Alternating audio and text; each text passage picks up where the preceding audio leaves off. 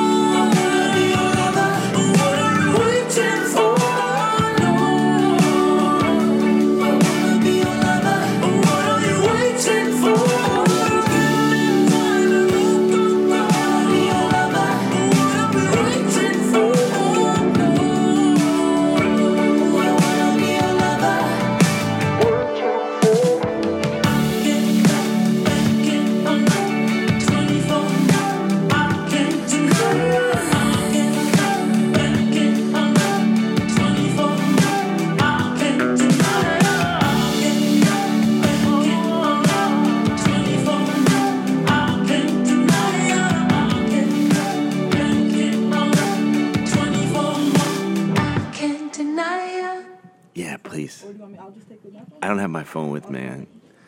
Welcome, everybody, to my church. It's Sunday, 5:30, and welcome to Inclusionism. I'm your host, James Felton Keith. Here for another heady, tumbling down the rabbit hole of activism and politics and philosophy here in Harlem at WHCR 90.3 FM. So this week we have a very special guest who just wrapped up a campaign. Correct me if I'm wrong. For public advocate, is it wrapped up? It is wrapped. You're wrapped up. I am wrapped up, but there's wrapped. Another one happening. Another campaign brewing. Right. Yeah. So everyone, we have David Eisenbach is here. A lot of you from around the community know him as an activist, as a political candidate. But he's also teaches presidential history at Columbia University here in the neighborhood. He's an award-winning author of 3 books, The Kingmakers, How the Media Threatens Our Security and Our Democracy, and his latest one, One Nation Under Sex, How the Private Lives of Presidents, First Ladies, and Their Lovers Changed the Course of American History. I got to read that. That's a fun one. Yeah, and he was a host and writer and producer of the History Channel show 10 Things You Don't Know About, And again, as mentioned, was a candidate for public advocate here in this race that just finished up. A pretty, I think, nationally observed race. I think everyone was paying attention to what was happening here in New York for the public advocate's race, and not just for the winner who got his fame basically, in my opinion, running as a public advocate of the state in Jumaane Williams, but I think for all the candidates, it sort of looked like this new Democratic primary for POTUS. Yeah. It's like you were all in there. Well, what was interesting is I ran in the Democratic primary against Tish James in 2017. I was her only challenger. Yes, I remember that. And in between then and AOC and there's this sort of new democracy movement, suddenly we got like 19 candidates in this special election. Yes. No, yeah, there is a whole new world of political activism. I should also say, folks, she's not on the mic right now, but Naomi Hollard. Okay, I got that right. Naomi Hollard is here as well. She's a Columbia student and heading up the, correct me if I say this wrong, the local chapter of the Sunrise Movement, with which, if you all are not familiar, is the backbone and producing entity of the Green New Deal documentation.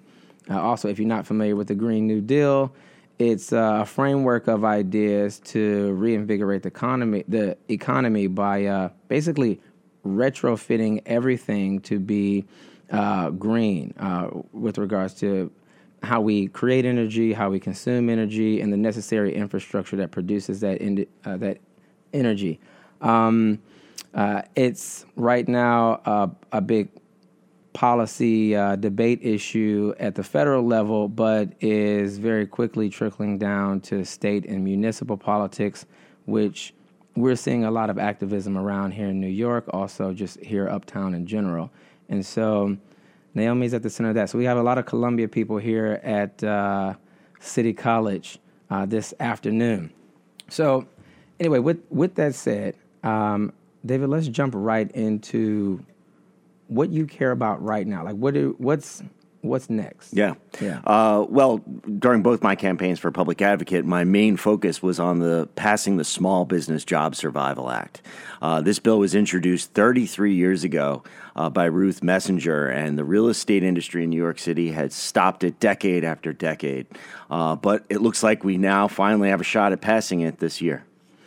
So 33 years to pass. I mean, has it needed any updating? I guess I got to go there first.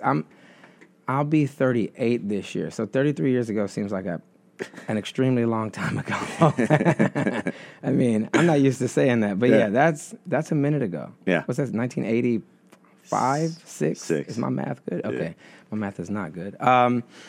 So, is it the exact same policy structure that Ruth presented back in the day? For the most part. And the basic idea is that all small business owners in good standing are guaranteed a 10-year lease renewal offer from their landlord.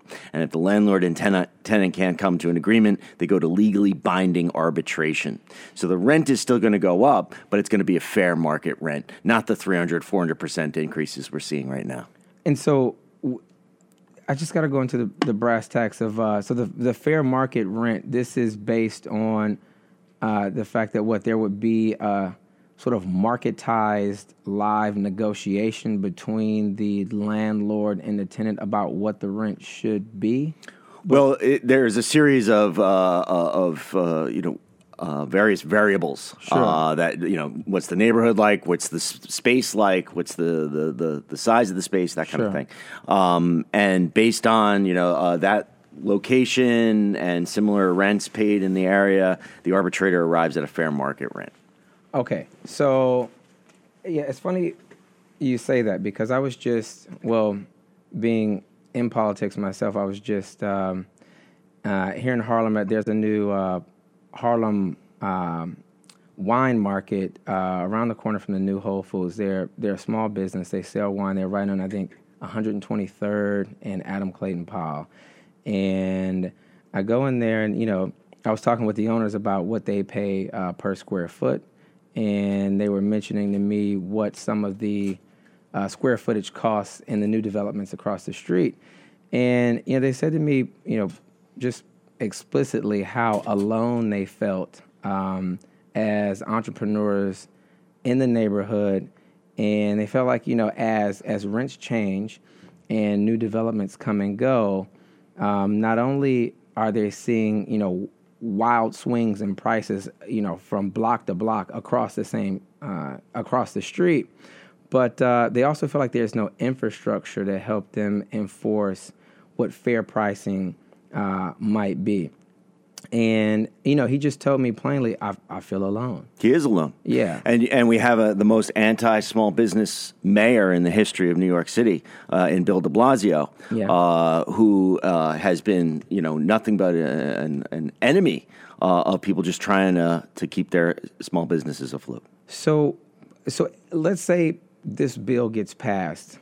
In this bill, is it mandating that any resources are allocated for the sort of infrastructure that this this small business guy would need to keep his store open? Look, I think they make money. I've bought cases of wine from them for previously, which is why I was in the store. But not cases of wine for me to just drink.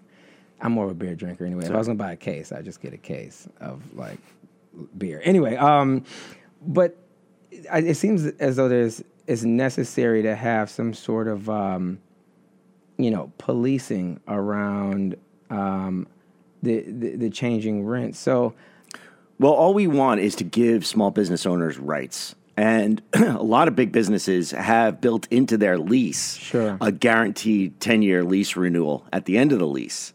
So they do. Yeah. Okay. This is a boilerplate.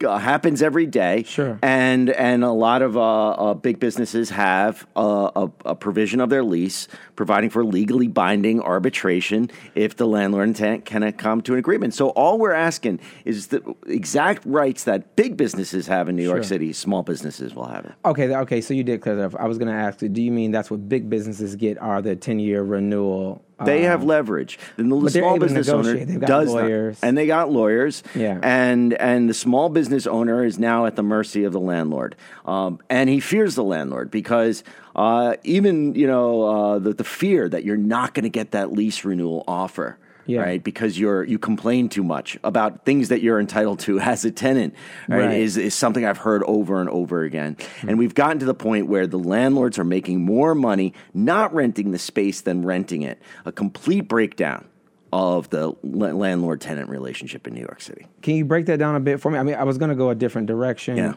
with regards to how we police that. I get that you all are bringing basically best practices into these small businesses, but how do they make more money? You walk around the streets, we all see it. We see these empty storefronts, and we often see that they're empty for years, and we wonder, why wouldn't the landlord rent out that space, right? And the answer is because chances are he's figured out to get a reappraisal of his building based on a fictitious rent ask that he's never going to get. That's why the rents are going up 300 or 400%. Not because the landlord actually thinks somebody's going to move in to pay that level, but because he can go to a hard money lender with a new valuation of his building, take out a mega loan based on this new evaluation, based on this fictitious rent, take that money and then just play with it, put it on the stock market, buy another building. He's just playing with a number, right? Yeah. And so many of these landlords are so leveraged, they actually can't rent it the space for less than they put down on the loan application. Yeah. So what they wind up doing, and this is typical of what happens at the end of a real estate bubble, is they wind up getting leveraged. And so the market isn't working. And what this bill will do is it will restore the fair market. So you make me think, so one of my friends, Chanel Washington, who's up here, she works for the NAACP, but is a huge advocate and activist around the appraisals process. I mean, she's been educating me around the appraisals process and how basically folks from, outside of private firms are coming in and appraise properties, which is incentivizing what you're saying about keeping some of these storefronts vacant. And it's distorting the market in such a way where you're right, they can't actually afford to house a new institution, number one. But number two, it's inflating the market in general and makes for bad pricing and puts us in a really dangerous space. It creates a real bubble. And here's where it's really dangerous. Yeah. Throughout history, whenever we've had a crash of the real estate and stock markets, and they always go in tandem, it's small business that's got us through. Sure. Right? We are cutting out that safety net of small business. We're decimating it. So when this market does crash, and believe me, this thing is going to crash, and I think it's going to crash soon, we won't have the small businesses. That's why we need to pass this bill. So as a result of that, we're going to see a major fiscal crisis in New York City that we haven't seen since the 1970s. Okay.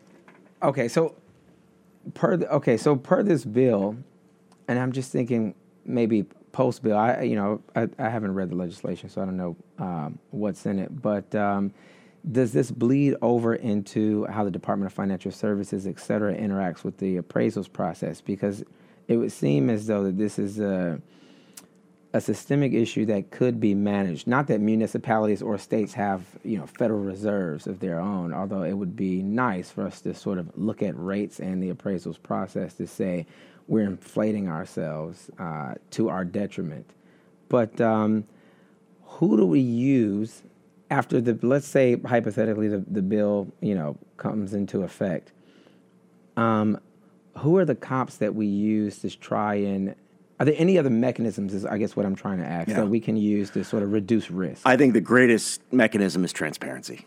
Yeah. That is the greatest check on malfeasance. So, and so when we see the system of arbitration get set up, and now we have these arbitrators who kind of know what are the rents in the surrounding area, it will just sort of provide a rational basis for this market, and the market will begin to work again. That is the promise of the bill. Now, of course, there are a lot of people who are making a lot of money off of this system where there is no transparency, where there are these money games, where a landlord can make more money not renting a space than renting it. And that is the real estate industry, REBNY, the Real Estate Board of New York, and big banks.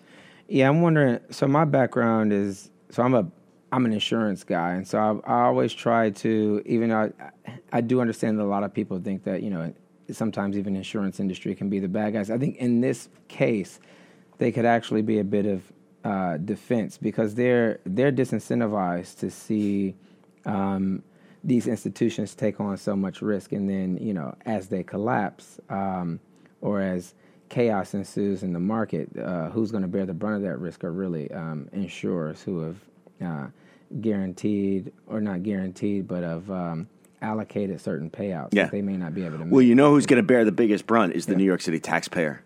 We have about a $90 billion budget. I think we have about $3 to $5 billion in the rainy day fund, right? The budget has grown 20% under Bill de Blasio, right? So it's been based on the revenue that is coming mainly from real estate and a booming stock market. When those two things come down, we're going to be left with a huge hole in the budget, and it's going to come out of your paychecks. So what else? What can we do from an organizing standpoint? I mean, Yeah. Okay. So please contact your city council member. Tell them you want the Small Business Job Survival Act passed this year. Every month that goes by, we lose hundreds of small businesses in New York City. All right. Every month of delay that we don't pass this bill is a huge blow to our tax base and to just the vibrancy of our neighborhoods. So contact your city council member. Tell them you want the Small Business Job Survival Act, or SBJSA. Demand it now. Okay. So are you familiar with any stats that show sort of the rate of small business growth or shrinkage in the city? Are we? Well, we smaller than we used to be? All right, so in the New York Times, Douglas Elliman was quoted, their head of retail, was quoted as saying there's a 20% vacancy rate in New York City. All right. Washington, the community board in Washington Heights just did a study in conjunction with the Small Business Services, and they found a 20% vacancy rate in Washington Heights. Yeah, I see those. Yeah. All right. Okay. So I think we're seeing a 20% vacancy rate, which historically is off the charts. We didn't even see that during the Great Depression, right? So this is the disaster that is looming for New York City. We don't notice it yet. Yeah. We're going to notice it when this real estate market comes crashing down. That's crazy that it's all leveraging. You would think in a place like New York, with the population that we have, that basically every storefront would be full. If the market were acting like a market should, if we were actually operating in a rational, efficient way, you're absolutely right. But it's not. It's off the rails.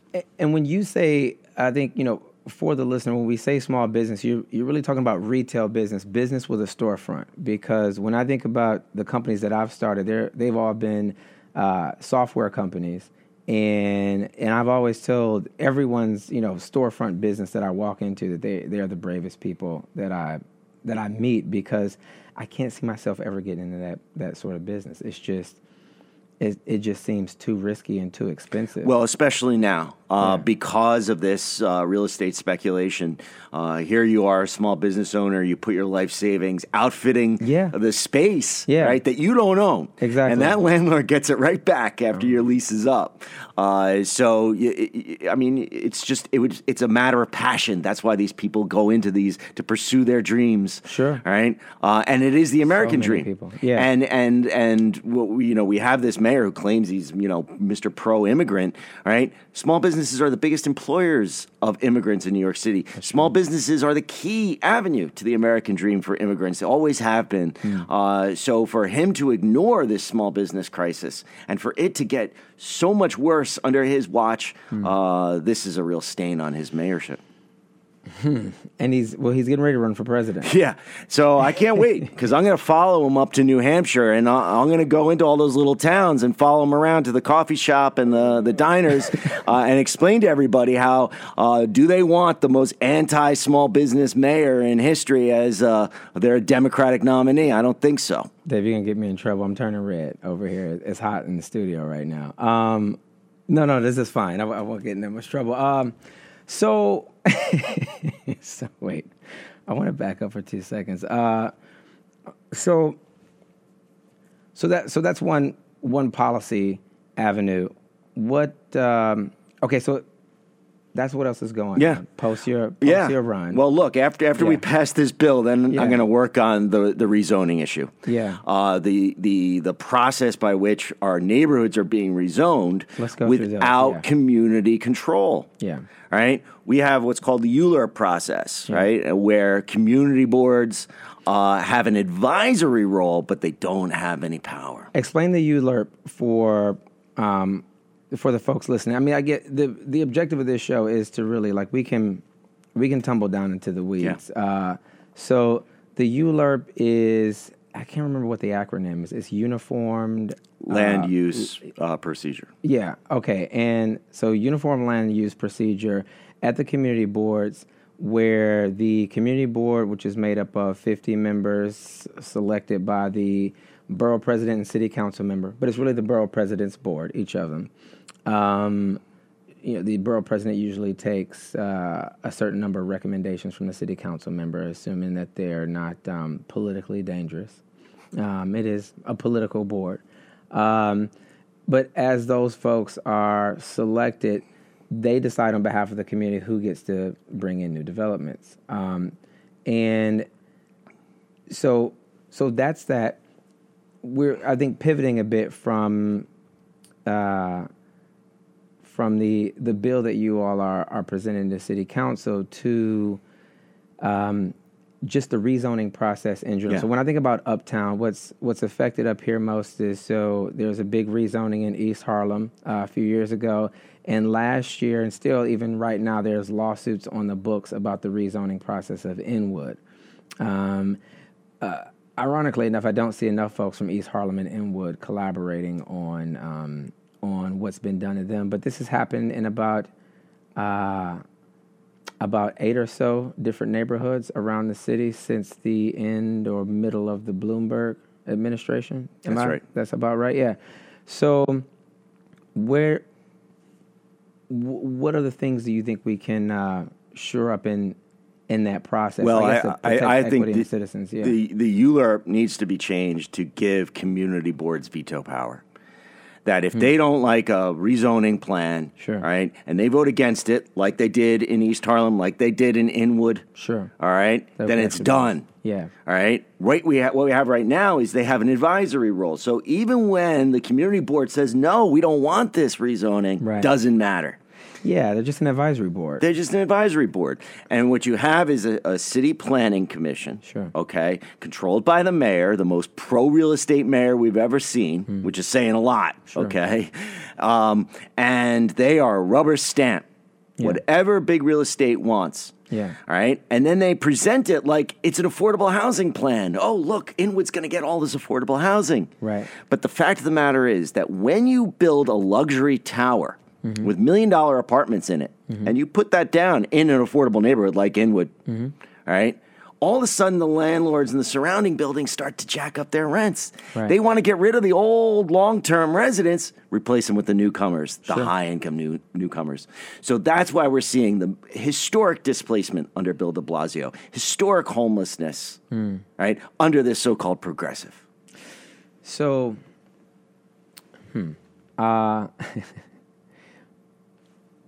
so outside of changing the ULERP process, I mean, I think more than changing the ULERP process, you'd have to change the authorities of the board in general. But that would mean changing a lot more of the other processes because they don't just do land use. They have all sorts of committees. Yeah.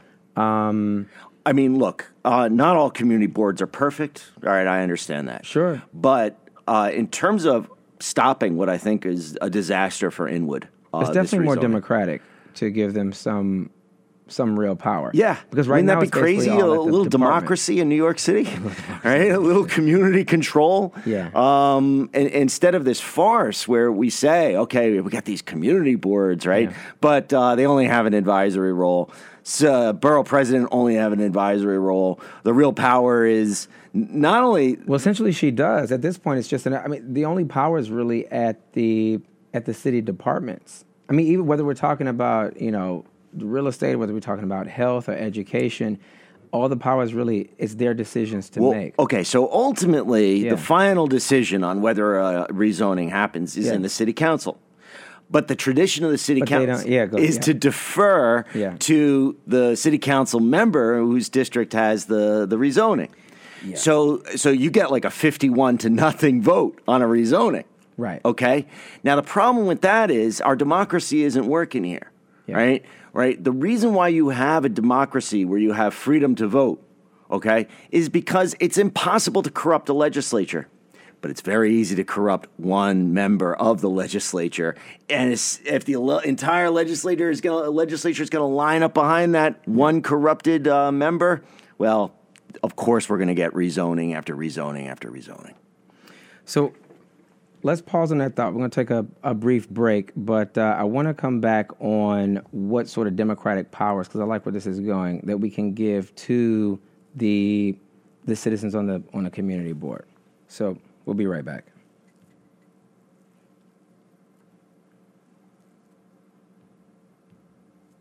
Or will we be right back? Let me see. Harlem has its own radio station, WHCR 90.3 FM, the voice of Harlem.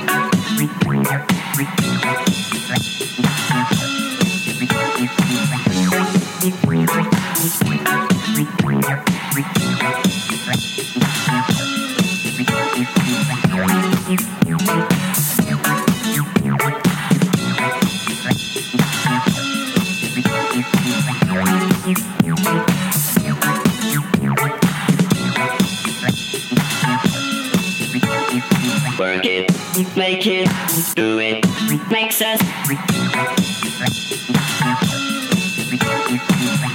harder, better, faster, stronger. More than power, never, ever, after work is over. Work it, make it, do it, makes us harder, better, faster, stronger. Work it harder, make it better, do it faster, makes us stronger. More than ever, hour after hour, work is never over. Work it harder, make it better, do it faster, makes us stronger. More than ever, hour after hour, work is never over. makes us stronger than ever. After our work is never over. Work it harder, make it better. Do it faster, makes us stronger than ever. After our work is never over. Work it harder, make it better. Do it faster, makes us stronger than ever. After our work is never over. Work it harder, make it better. Do it faster, makes us stronger than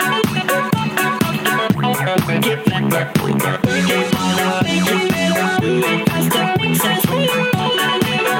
After our work is never over. Work it harder,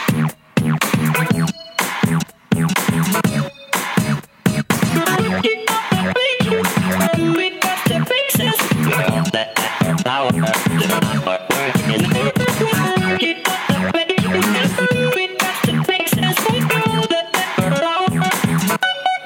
Never over. Work it, make you better. Do it faster, makes it stronger. That ever power. Work it never over. Work it faster, make you better. Do it faster, makes it stronger. That ever power.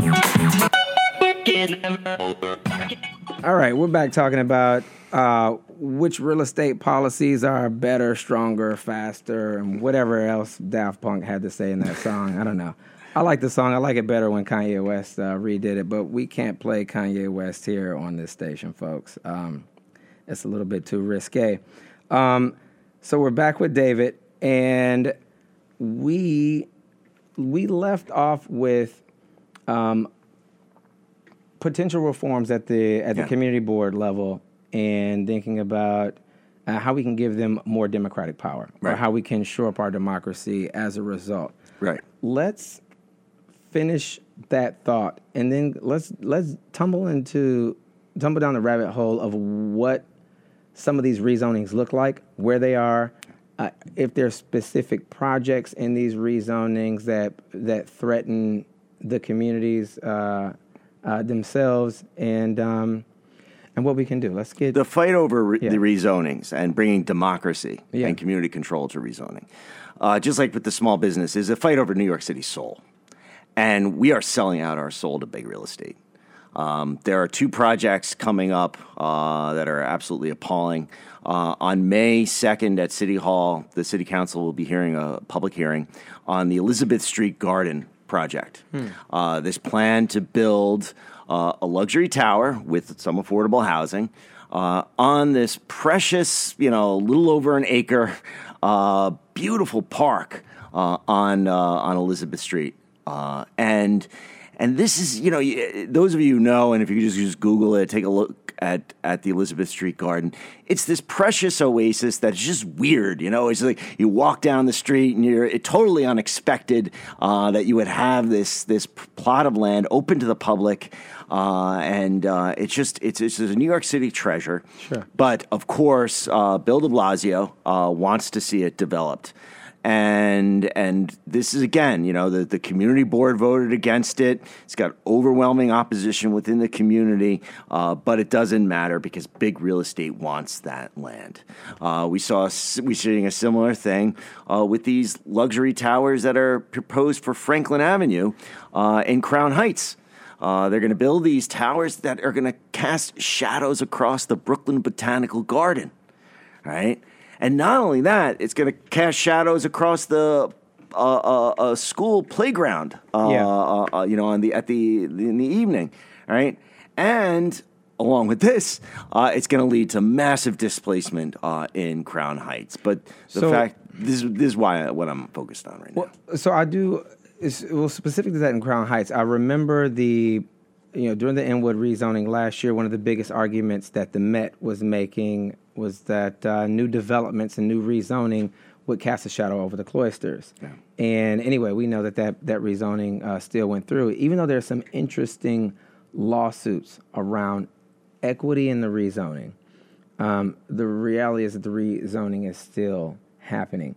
And so is the objective, one, to quash the rezoning altogether, or is the objective, two, to better manage the implementation of projects from the rezoning while considering cultural assets like the ones that you're mentioning. Well, let's once we get rid of these green spaces, they're not coming back. Right. And the Brooklyn Botanical Garden at the public hearing testified. Okay, these are their scientists and their managers that they will lose 50 species of plants as a result of this.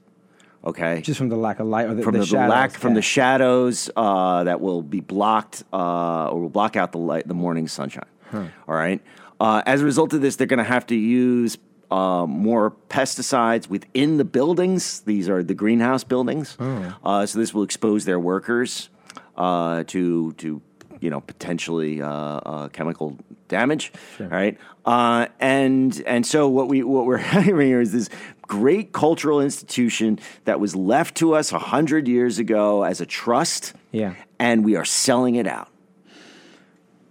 I mean, so what are the counter arguments to that? Are the developers saying, or do we know any of their counter arguments? Oh man, okay. So here we go. I'm trying to think. I'm trying to go. Well, you saw it. It's exactly what happened with East Harlem and Inwood. Their counter argument is, we're doing this rezoning so that we can provide affordable housing. Right. All right. Well, we know affordable housing is not affordable. Or at least on this show, we so know. You've talked about that, of course, right? And the whole question about affordable for who? Yeah, exactly. Right? And so that we got be a that campaign. It is a campaign. Movement for the people. And by the way, do they use affordable for who? Yeah, they do. Okay. Yeah, they do. And by the way, I've learned everything about this subject from Alicia Boyd, head of Movement for the People in Crown Heights, somebody who's been stopping these projects in her neighborhood for years. And hats off to her. Yeah. So their counter argument, and I'm talking about the developers working in conjunction with the de Blasio administration, is that we are providing affordable housing. But what they're not saying is that, once again, when you build a luxury tower in an affordable neighborhood, for every affordable apartment you create in these set-asides, 30% set aside in the building, you lead to the landlords in the surrounding buildings jacking up their rents and displacing people from affordable apartments.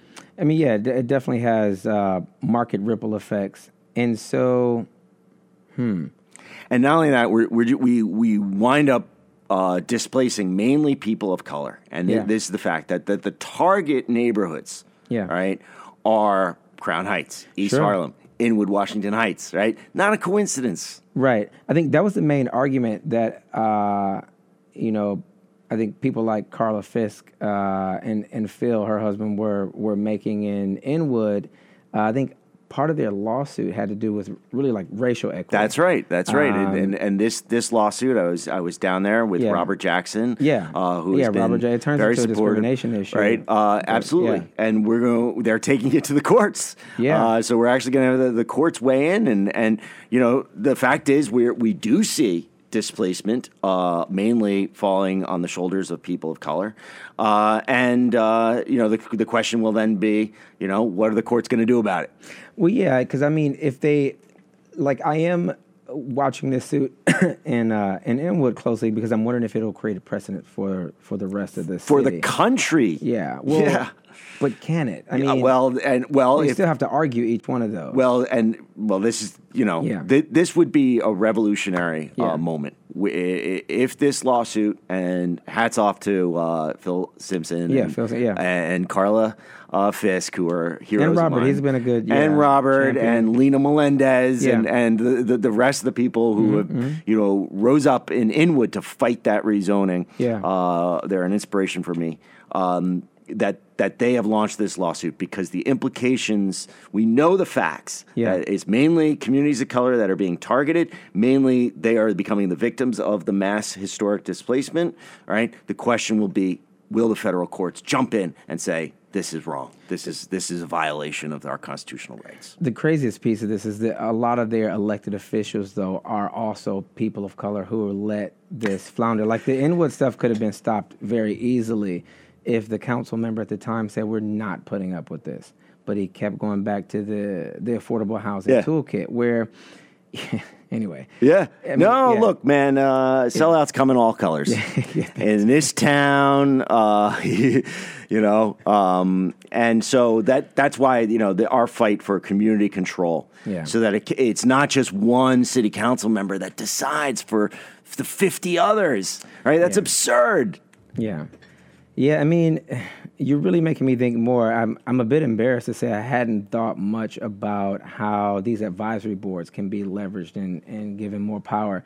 I mean, they're definitely there to, I think when you first come to New York, like older activists in New York, I know when I got here, everyone was saying, well, you should do that, you should join community board, et cetera, and work your way up. It's kind of like you're a kid, you come on the advisory board, and you figure out how to get to the board of directors, and you have some real sway, and then you go from there, and then you're in the executive suite, et cetera, and you just worry, like, well, will that actually be impactful? Enough. And that's how the Democratic machine wants you to get involved in politics, right? Oh yeah, they want to groom you, right? Yeah. And then filter you. They definitely don't want any loose cannons on the ship here. By the time you can do anything, you're right? them. You're one of them. Look in the mirror. That's right. Ugh. That's right. Yeah. And we had this great idea, and I'm still in favor of the term limits, but the term limits haven't stopped the corruption. At all. Yeah, nor will they. Right? And they haven't put a dent in the machine. In fact, they've in many ways strengthened the machine, these term limits, because these city council members are not independent. Yeah. And they always have to be thinking of the next move. And in order to make that next move, they need the money coming from big real estate. So they're going to sell out their communities every time. Yeah, at the local level, they don't really have a whole lot of tools in their toolkit to go outside of real estate to raise funds. Hey, man, I'll tell you, I'm a lousy fundraiser myself, right? If you don't have access to big real estate money in this city, you're not going to get the big bucks coming in. And then you're not going to win. And because the media is not going to pay attention to you. Yeah. So even if you do have great ideas, if you don't have the campaign war chest, the New York Times, the Daily News, and the New York Post are not going to give you any respect. Yeah. So... and forget about New York One. Right? Those people, forget about it, right? This great institution of New York media, and talk about tied in with real estate interests. Really? Yeah. Call them out. I mean, you can. Well, you can do that here. So I'm just laughing because I keep thinking about. Anyway, so many. I guess really not so funny scenarios, but all right. So per the rezonings, if we were able to rebrand and empower the community boards, then what would some of the strategies be to sort of suppress the radical change? Because I think, I'm not against, change. I think, change is constant. We that's just a fact. But I think the biggest problem, at least how we talk here in Harlem, is there's just absolutely no equity in the change that's happening. I've heard multiple elected officials. I've actually been at events with elected officials where they literally come out and blast the crowd about how they're not prepared for change. And they say, our people need to be with the change. And I was like, I don't think that anyone is against the change. Everyone's just like, where's my piece? If we're changing, how am I playing here as we change? Or where's my equity because I was here and made this place interesting? It's Sunday. It's Palm Sunday. I see a lot of new faces around my neighborhood in general. And sometimes, it's Harlem. I'm wearing, a lot of people here wearing way too much suit. And so the tourists pop off the bus and say, I love, what you're doing, what you're wearing. It's a bit of a cultural spectacle. And I can't help but thinking all the time, like, if I am, the awesome spectacle, if I'm the zoo animal for a second, like, would you mind, popping $20 into my pocket for that compliment? Just if you want to pat me on the head, don't feed the animals. But maybe that's a bad analogy to run at myself as an animal. But I think that's part of the problem when we say that we need to have some equity in the change. And so I guess what I'd love to spend the next 15 minutes or really about 10 and a half minutes trying to figure out is there a way for us to structure change? I'm a process engineer at my core, so I'm always trying to think in boxes and vectors. How do we and can we possibly funnel equity from the change to have the people who are from these communities remain in these communities, while still seeing them, grow and be beautified and the like. Yeah.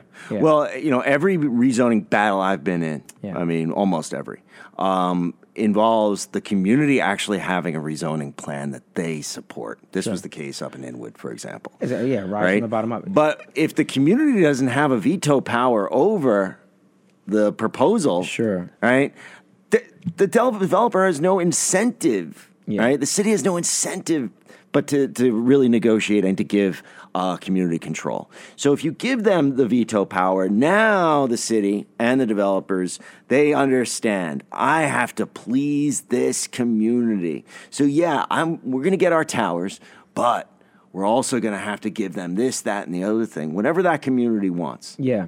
And that's what giving them the veto power, giving the community boards the veto power would do. Yeah, because even when I was sitting with Phil Simpson and Carla Fisk, folks we mentioned earlier, in Inwood, I try to play a bit of devil's advocate at the very beginning and say, okay, so we get that this change is coming. It's not equitable. What can we do to sort of sit between the chambers of commerce and the community boards? Whereas the community boards are like, we want some equity, and the chambers of commerce are saying we want some change. If we're going to sort of build up, just to reference Inwood instead of Crown Heights, then certain things have to change, right? There's an infrastructure investment because we know that it's pretty weak way up there. It's the least populous piece of the city.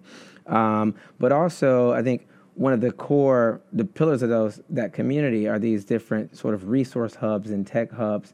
In this case, they made a big spectacle out of a local library that they were going to lose for an extended period of time. And my argument wasn't necessarily, again, to them, wasn't necessarily that we avoid the change for the sakes of the library, but we double the library. So what we should get is, double the library back. But the library is really analogous to, if we're going to add an extra 20,000, 50,000, 100,000 citizens in this area, then what sort of other resources do we need? And similar to Crown Heights, maybe these two towers aren't the fix. Maybe it should be a myriad of other towers, and we, fortify or build on the space of that, the cultural assets that exist there in the botanical gardens. I guess my biggest problem with change in general in New York City and so many other cities is I'm not seeing how, as we produce all this productivity and all this growth, there's no mechanism to reinvest that productivity back into the community. That's right. That's it's not right. A structural thing. Look, the money is there. Yeah. It's just not filtering out. Right. Right. That's why is there. We have this allegedly booming economy, but you got all these empty storefronts. Yeah. Right. It doesn't make any sense, and this because the free market is not working right now. Yeah. Right. And big real estate has their thumb on the scale. They have bought off the Democratic establishment, from the mayor on down to the city council and even members of community boards, right, to favor big real estate against communities. A lot of community board members are consultants to real estate. They work directly. Anyway, Yeah, well, this is my about point. Look, I just want a fighting chance. I want a fighting chance for small business owners. That's why I'm working for the Small Business Job Survival Act. I want a fighting chance for community boards to have a kind of level playing field in which they can stand up to big real estate and say, we want this, that, and the other thing. And if we don't get that, your plan isn't going to go forward, right? I want to give them that power. And I think that we can all make money. That's the thing. Yeah. Right? We can all make money, the landlords and the small business owners, right? But we have to now just sort of allow true rights and power for the community. Yeah, I think, that's spot on. It's just my biggest worry. The only other thing I would add is the way in which, so right now, even though half of the community board is recommended from the city council member, they don't have any actual authority. I mean, except for political authority if they have a real rift with the borough president. But I think mandating that it is, legally, that it is an actual partnership instead of the borough president's choice would be one step towards change there. I think maybe dividing it even more might be, a bit more desirable. But right now, I think those are the only two institutions or elected offices that are that are in play. It'd be great if it was four-way. Look, I'm going to work to reform the Euler process, but at the end of the day, it's all about democracy. We're going to have another election, 2021. Yeah. Pay attention to your borough president races. Yeah. Most people don't even care about the borough president's races. Yeah, I don't think a lot of people even know that there's a borough president. You don't even know whether there's a borough president, right? Right? Pay attention to that race. Vote for somebody who promises to appoint community board members that are going to stand up to big real estate. That's just my suggestion. Yeah. What do you, just to, now that you got me curious, what do you think about, you have any opinion on any of the borough presidents right now? Do I have any opinion? Too much? I don't know. I haven't seen a single one stand up to big real estate. Okay. And one of the biggest sellouts is Gail Brewer, right? The legendary Gail Brewer. Whatever happened to Gail Brewer? Well, I mean, tell me. I'm not, for me, I know everyone that I come across, in a lot of cases, they absolutely love Gail Brewer. Yeah. Yeah. But I'm over here in Manhattan. I'm not dealing with Diaz in the Bronx and and all the other folks on the regular. But Gail hasn't been there. She hasn't been there on the Elizabeth Street Garden. Yeah, right. Absent, supported the real estate plan. On the tech hub. Right, wasn't there when we were trying to get. Okay, you want that tech hub again? This is where my neighborhood in the East Village, right? Okay, we'll give you that tech hub. We'll support that tech hub, but we want to rezone University Place so that you don't build all these luxury these huge towers that have literally destroyed what was one of my favorite blocks in New York City. Yeah, right. Yeah. Intimate, quaint, little storefronts all over the place. Right? They've destroyed it. And where was Gail Brewer on that? Where was Gail Brewer, in any of these fights against big real estate? Right? And now, it's just she's just going along to get along. Well, yeah, she's getting ready to term out, and so a lot of folks are gonna jump in that race as they term out of city council. They're all terming out together. Yeah. I wonder how many city council members are run from Manhattan Borough. Hey, look. On May 2nd at the public hearing for the Elizabeth Street Garden, I want your listeners to show up because I'm going to be calling them all out. Right, all these would-be Manhattan Borough presidents who are on the city council, and if they vote for this, getting rid of this garden, this precious green space, and a desperately needed green space in the area in that neighborhood, well, man, there's going to be trouble. That is going to sit on their record when they run for Manhattan Borough president. I would say to that because we do have someone here from the Sunrise Movement here in the studio, and just to that point, we're going to interview you on the 28th, I think it is. So in 2 weeks, we'll bring the students back from Columbia and from the Sunrise Movement. But as I move around New York, I'm hearing multiple groups at the state and municipal level sort of co-opt Green New Deal language to talk about how they green New York, or not only just green the buildings, but multiply green spaces, aside from how we leverage energy production, et cetera. And I don't know where the borough president or any of these city council members are right now, except for, I think, Councilmember Espinal, who's deep in Brooklyn somewhere. I'm not sure where his district starts and stops. But you would think that as the political climate changes, quite literally, pun intended, that they would be looking to expand these green spaces. You would think.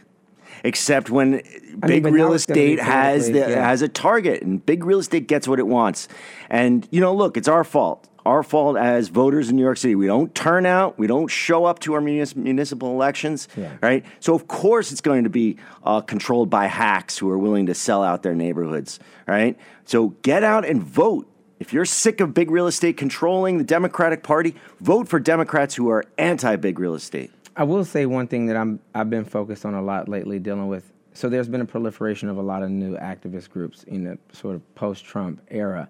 And like I'm going to one tomorrow night called Harlem Indivisible.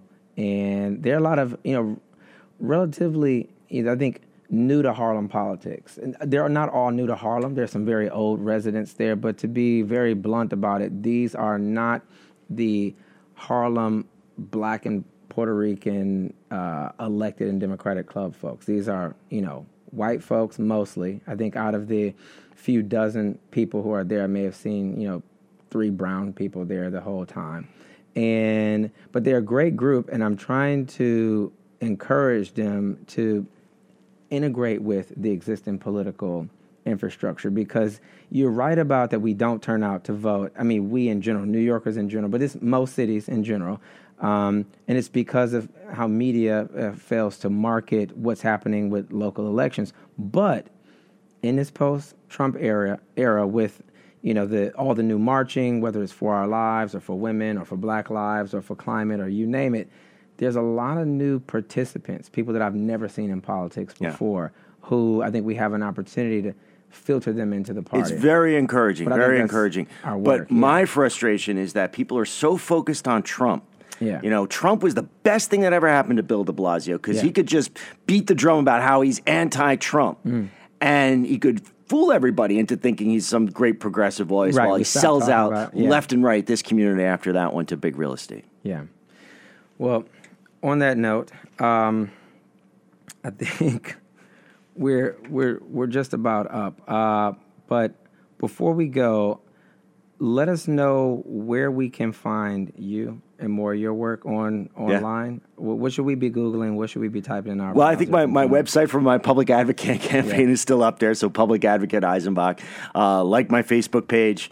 And really, really important, get out and vote. Call your Congress or your city council member. Email them. Tell them to vote for the Small Business Job Survival Act. SBJSA. We need it now, right now.